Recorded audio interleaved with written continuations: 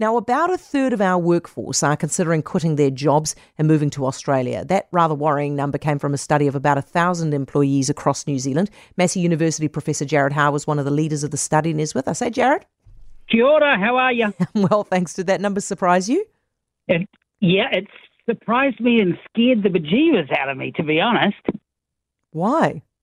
Well, I guess that, I was kind of thinking maybe we would have got like 10% thinking, yeah, I'm considering it, but to have 10% saying, yes, I'm seriously thinking I'm going to go to Aussie, and then 26% saying, yeah, maybe, that really does kind of show that there is that citizenship in Australia really has changed people's minds.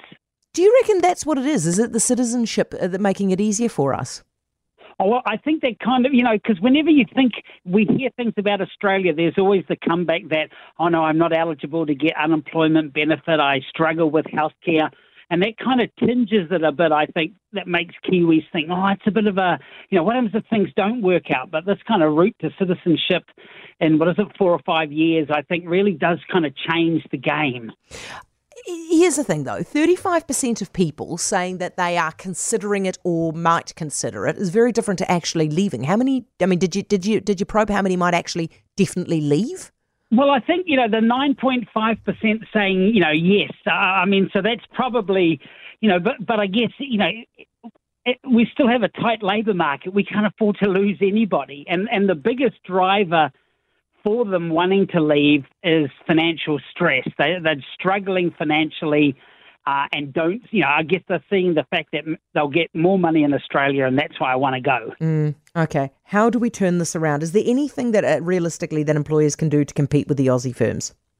Well, I think, my analysis just for your show, I did this. If you've got a nice supportive workplace, that does encourage people to, that does switch off the Australian side of things. But if you've got workplaces like that are highly political in nature, that kind of encourages people to think, stuff this, I'm getting out. So, and workplace bullying is another kind of driver for going, probably hoping that they'll go to Australia and things will be better.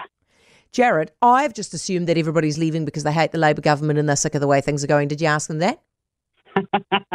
No, but there is that kind of financial stress link there. So I do think there's definitely a economic element to this. Oh, the other interesting thing is there's no difference by income. So we've got kind of those on the median income around 50, 60,000 saying, no, I'll stay. And we've got people on, 130,000 saying, no, I'm going to go.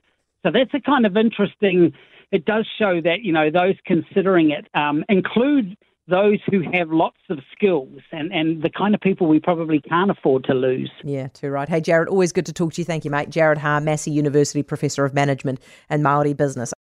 For more from Heather Duplessis Allen Drive, listen live to News Talk ZB from 4 p.m. weekdays or follow the podcast on iHeartRadio.